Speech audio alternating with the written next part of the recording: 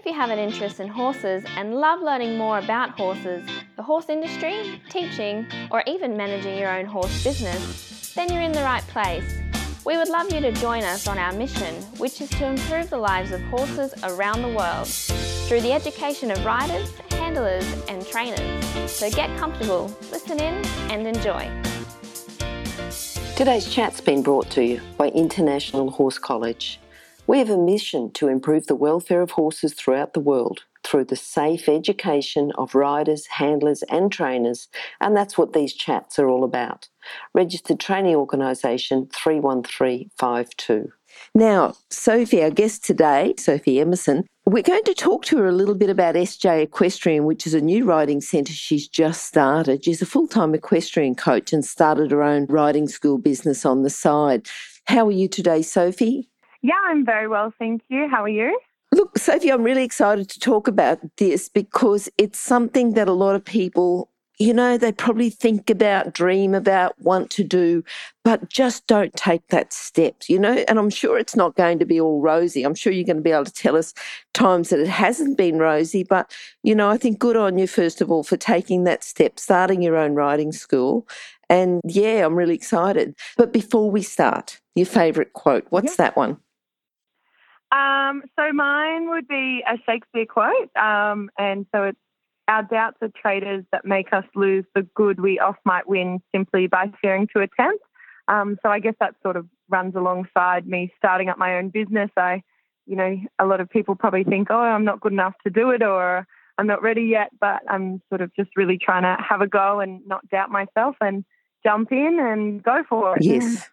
Yep. And it is a risk take. It's not a life-threatening risk-taking idea. And there is risk in it. But, you're in there, you're giving it a go. And because you've taken the risks, you get those rewards. Definitely, yeah.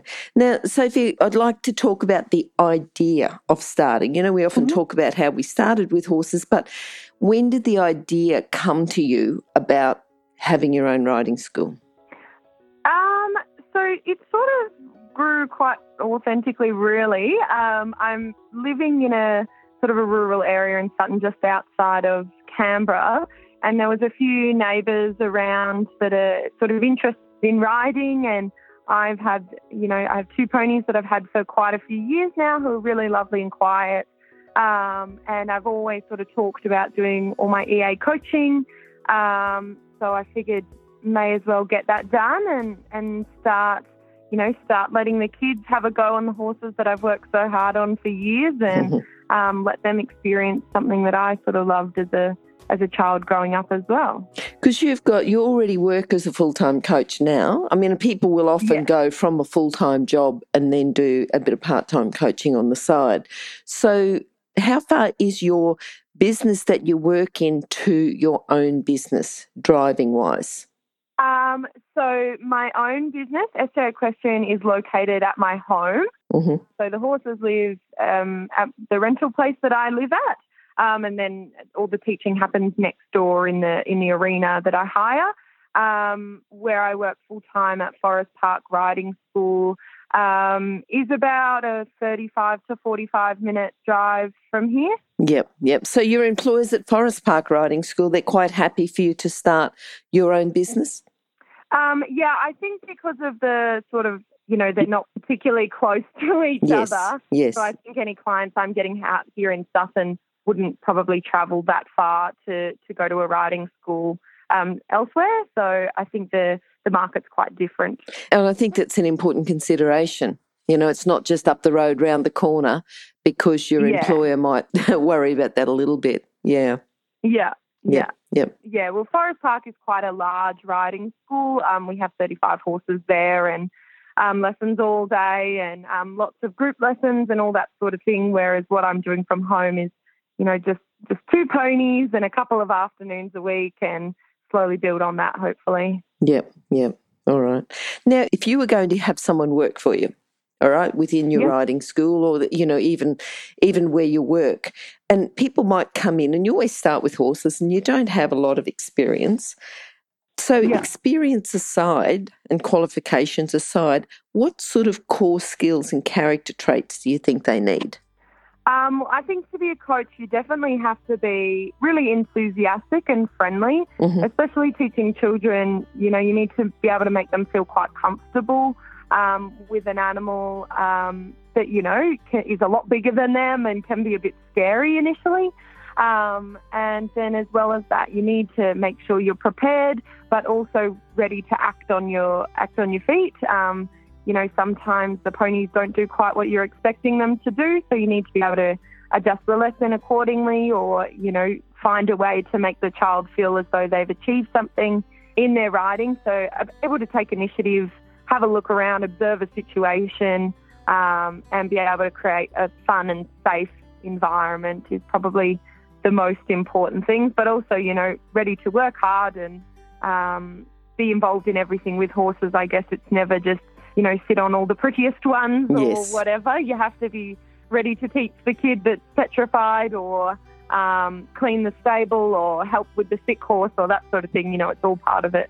Okay. And I'm thinking about the whole adjusting lessons. If you get someone in and you find that they are very scared, and sometimes people come in and they're scared because it's a big animal, and sure, you know, you can understand that. But sometimes people can come and be extra scared because they've been on a horse and had a fall. What sort of exercises, what can you do to help those people just improve their confidence?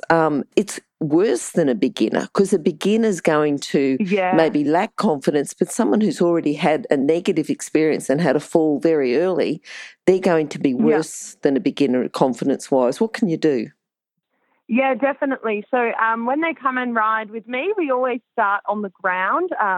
So, you know, they take the time to groom the horse, and I make sure that they're really comfortable just being around him and handling him. You know, we'll often give some carrots or, you know, that sort of thing, tack up. Then they always lead up to the arena. I don't like to put people on in an open environment to start with. And then if someone's particularly nervous, I'll always start them off on the lunge. And I've, you know, done quite a lot of work with my horses to get them really well voice trained.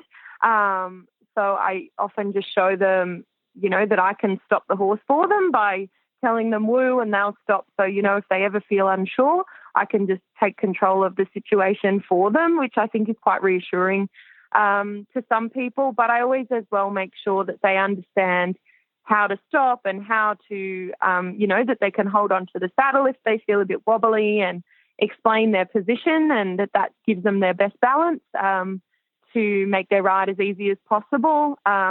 But I think you have to be quite good at reading people's body language as well, because people won't always say if they're nervous, but obviously you don't want to keep pushing them more and more if they are quite nervous.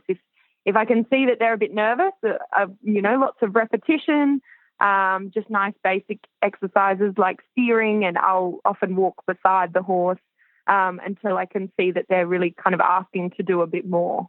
And I think that's something that people miss. You know, as a riding instructor, you're so busy teaching, you know, this is how you do a 20-metre circle and this is how you do the correct diagonal. But if you were going to teach riding schools, riding instructors particularly about confidence and nervous riders, what sort of body language are you looking at? So I guess I would be looking at, you know, speak to the person. I like to try and keep them talking, because often they'll give away, you know, if they're not quite able to keep talking or something, that probably means they're quite nervous. If they're all tense through their body or wanting to grab at the saddle quite a lot, or if they're really tight in their reins and really wanting to pull on the horse, sometimes they'll be gripping in quite a lot with their legs, or quite hesitant to ride away from the instructor. They might want to stay right on your side. So obviously the more your sort of time you spend with riders and a particular rider, you'll be able to pick up their certain things that they give away that they're a bit nervous. But yeah, just the normal sort of body language that they might be a bit tight or tense or reluctant to do something, or, you know, sometimes little kids will look over to their parents a bit if they're feeling a bit nervous. Yeah, that's probably the main thing. And often I'll read my horse's body language as well. My horse will often give away if the kid's not feeling particularly comfortable, and then we just take it a bit steadier for a while until I can really see them just relax and feel confident. What do you think the best thing is about teaching these riders? Oh, I just get a real kick out of them improving. Like, it's been working on something like, understanding their rising diagonals or getting a canter transition or something like that. And they finally get it and their face lights up and they're really excited. Then I find that super rewarding. I also find it really rewarding that, my main teaching horses are horses that I've had since I was a child, and I sort of trained them all myself. So I find it really special that, a horse I work so hard on can then go and give another child so much joy. So I really enjoy watching my horses look after their riders as well. I think that's really special too. Yeah. Now, this whole teaching beginners, because it is a skill in itself, okay, teaching beginners. Yeah. Who's helped you along? Has that been a little bit of trial? Because, just talking to you, it's obvious that you've taught quite a few beginners and you're very good with teaching people to get more confidence. You're good with starting them off on the ground, I think is particularly good for beginners, and, just getting that little bit of rapport between themselves and the horse and the exercise that you're doing and recognising the body language. But did someone teach you this, or did you go through training to teach beginners, and this is specifically to teach beginners, or has it been a bit of trial and error? I think it's sort of a bit of all of the above. Mm-hmm. So since I was quite young, in high school, I used to go to a horse riding camp in Cooma, mm-hmm. and I would teach there. It was mostly just trail rides and that sort of thing, but I guess that gave me quite good exposure from a young age to pick up on, managing horses and children. And then sort of from there, I've, ridden horses a lot myself. I've worked at dressage stables, so sort of with a lot higher riders and higher level horses. And then I've had really good experiences at Forest Park, getting to know lots and lots of different people, different ponies, all that sort of thing.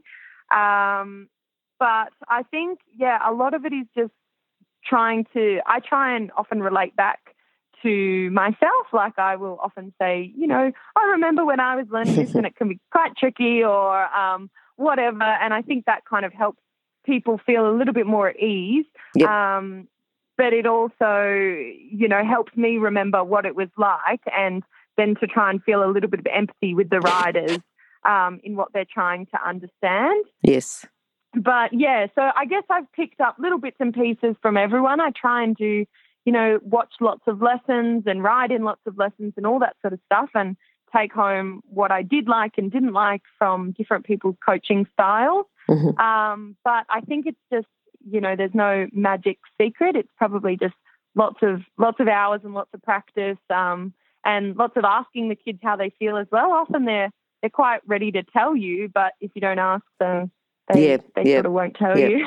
and getting it from you, Sophie, I think a lot of passion there too. It's very, like watching lessons, it's very easy to just go home early or go and get a coffee somewhere but not actually watch lessons. But to be the type of person that spends the extra time, watches the extra lessons, asks the kids what they think. I think that itself is, quite a bit of passion there just to find out more about the industry that you're teaching in.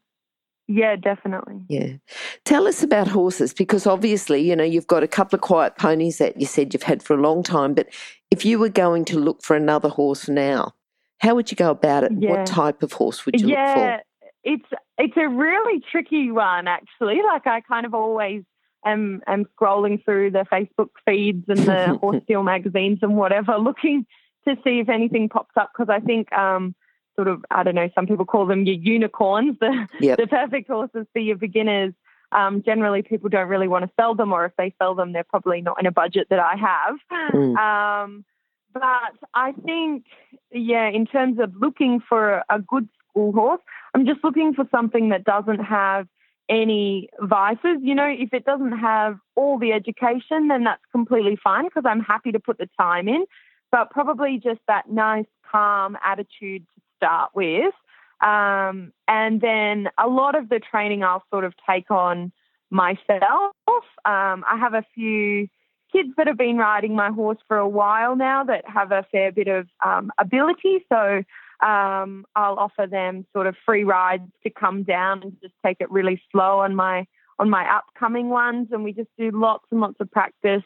Because it's a really different thing for them to go well for an experienced rider compared to go well for a child that has no idea what they're doing. Yes.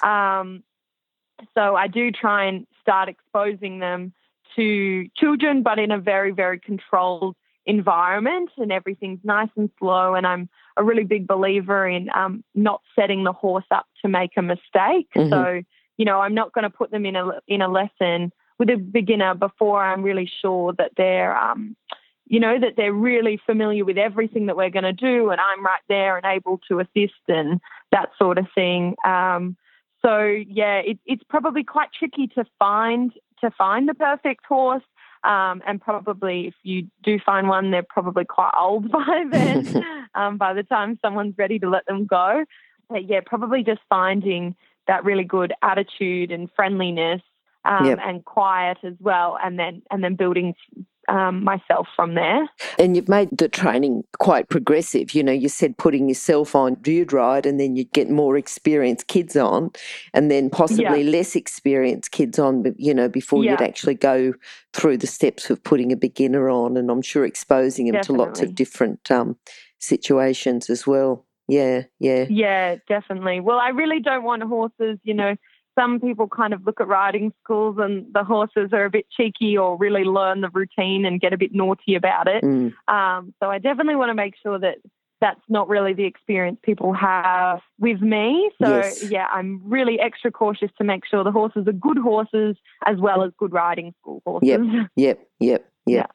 Tell us about a case study, someone that you've brought on from a beginner or from a very nervous rider, that then they've gone on and, done something, even just a good canter transition or, gone on. Yeah, just can you think of someone there, just a bit of a story for us? Yeah, so I have one of probably my first clients here were some neighbours down the road. So they have 4 children, and the eldest is 12 and the youngest was 3 when they started. So they all come along and have a little turn on my good horse Roo. And so they've been doing that for a little while, now, and they're all sort of different abilities. Some are really confident, some are a bit less confident, but probably a really special milestone with them. They took my horse Roo to a local show a month or so ago. And so the 2 oldest girls, one of them rode him in the rider classes and the other one led him in the lead classes. So I think that was a really kind of special moment. Good, isn't it? For me. Because they were so excited, and I've been really blessed throughout my riding career to have lots of people kind of give me great opportunities to ride horses and that sort of thing. So it felt really special to give that back to some people in the community here and see how ecstatic they were to get their first horse riding ribbon and that sort of thing. So that was probably one of the most special moments I've had so far with my own horses. That's good. What about just going back to your riding school? And I know it launched about 3 months ago. Is that right? Yeah. What do you think your biggest challenge was? Just talk to us about a big challenge that you have. And this is to educate people, to say, look, it's not just all rosy. Sometimes there are challenges. But I want you to talk about your challenge and how you overcame it. Yeah. Okay. So there's probably 2 major ones. Probably the first was just myself, like thinking, am I actually good enough to do this? Is it going to be all too hard, or is this too much work? That sort of thing.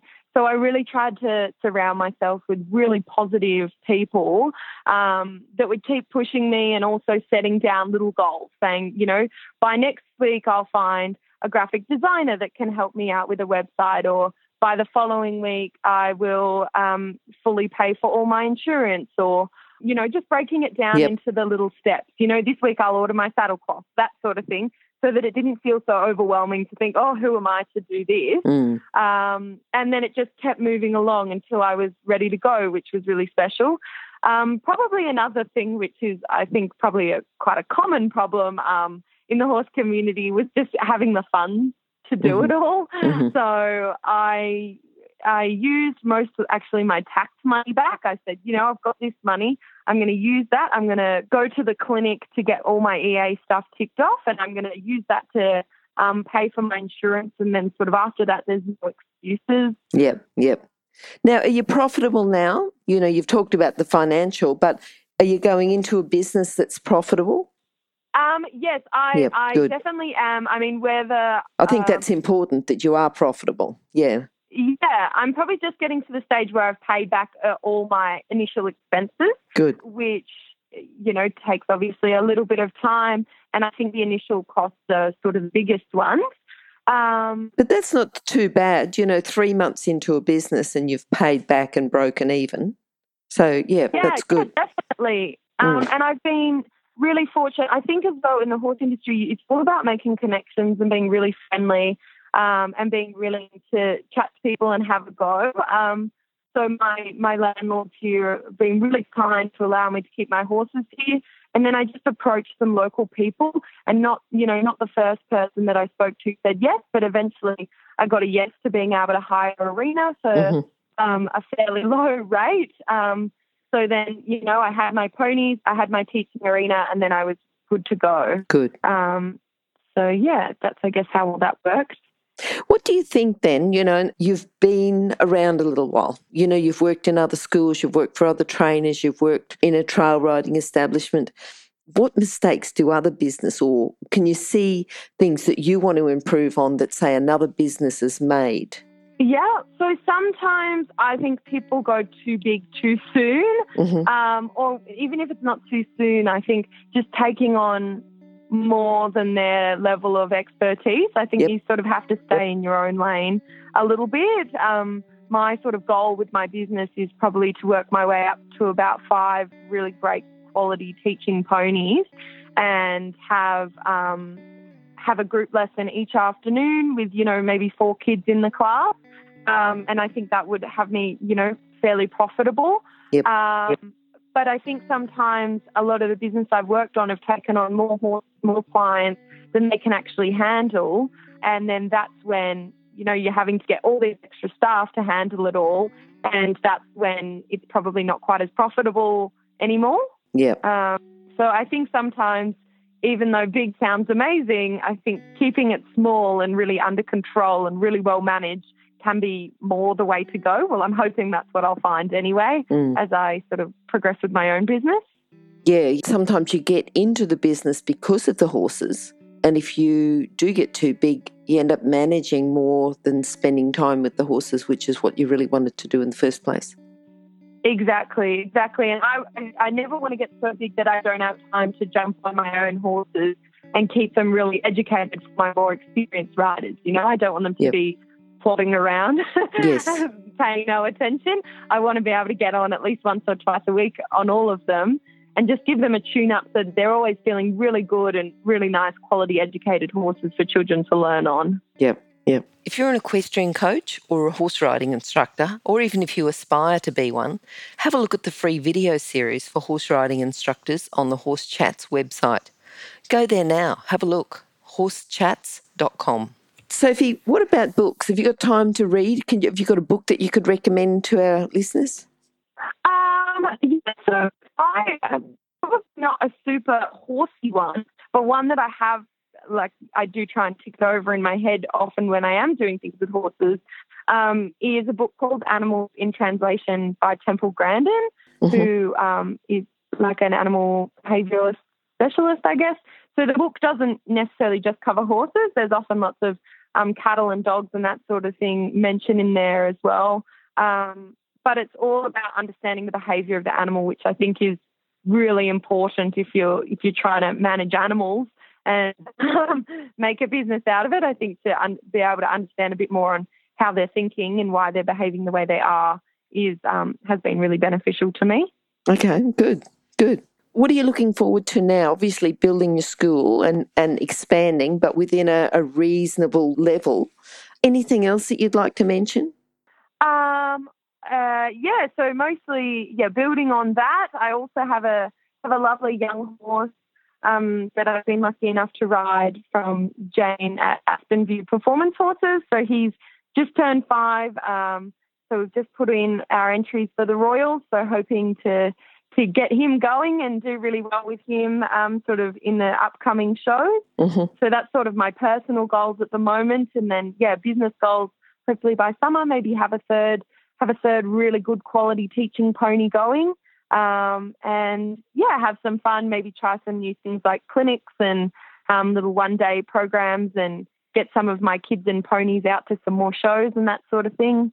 Upcoming is all sort of on the cards at the moment. Perfect. Yeah, we'd love to talk to you again too when you're doing that, just to talk about the pros and cons and some good ideas and tips, which I think you've been full of today. It's been really good. Yeah. Thank you so much for having me. Oh, that's okay. Now, if you're going to summarise your whole philosophy about, horses and horse business and running a school, what would you say? How can you sum that up? So I would probably just say you have to love the animal first. Mm-hmm. So, don't go into it because you're trying to make $1 million or anything. Yeah. I think, if you love the animals, then especially with teaching, the kids will, pick up on that, the parents will pick up on that, and that's what it's all about. It's about loving the animal and loving what you do. And then I think if you're going forward from a place of being really enthusiastic about sharing your love of horses, then I think that's where, you're going to make people happy and you're going to be happy yourself. Yep. I guess just to be patient and always learn as much as you can. No one's a complete expert. Everyone's still learning. So I think we always have to be open to keep learning and keep improving all the time. And hopefully that's what I'll keep doing. Perfect. All right. Now, Sophie, if people would like to contact you, they can do it at horsechats.com/Sophie Emerson or go to horsechats.com, search for Sophie. But how can they contact you if they're ready waiting right now? Yep. So my website is www.sjequestrian.com. I'm also SJ Equestrian on Facebook, so you're welcome to follow my Facebook page or like my Facebook page and sort of see what myself and the ponies are all up to and what the kids are up to. And that's probably the easiest way to contact me. Okay. And what about a phone number and an email? They'll be on your website and on your Facebook page? Yep. So the phone number is 0400 449 136.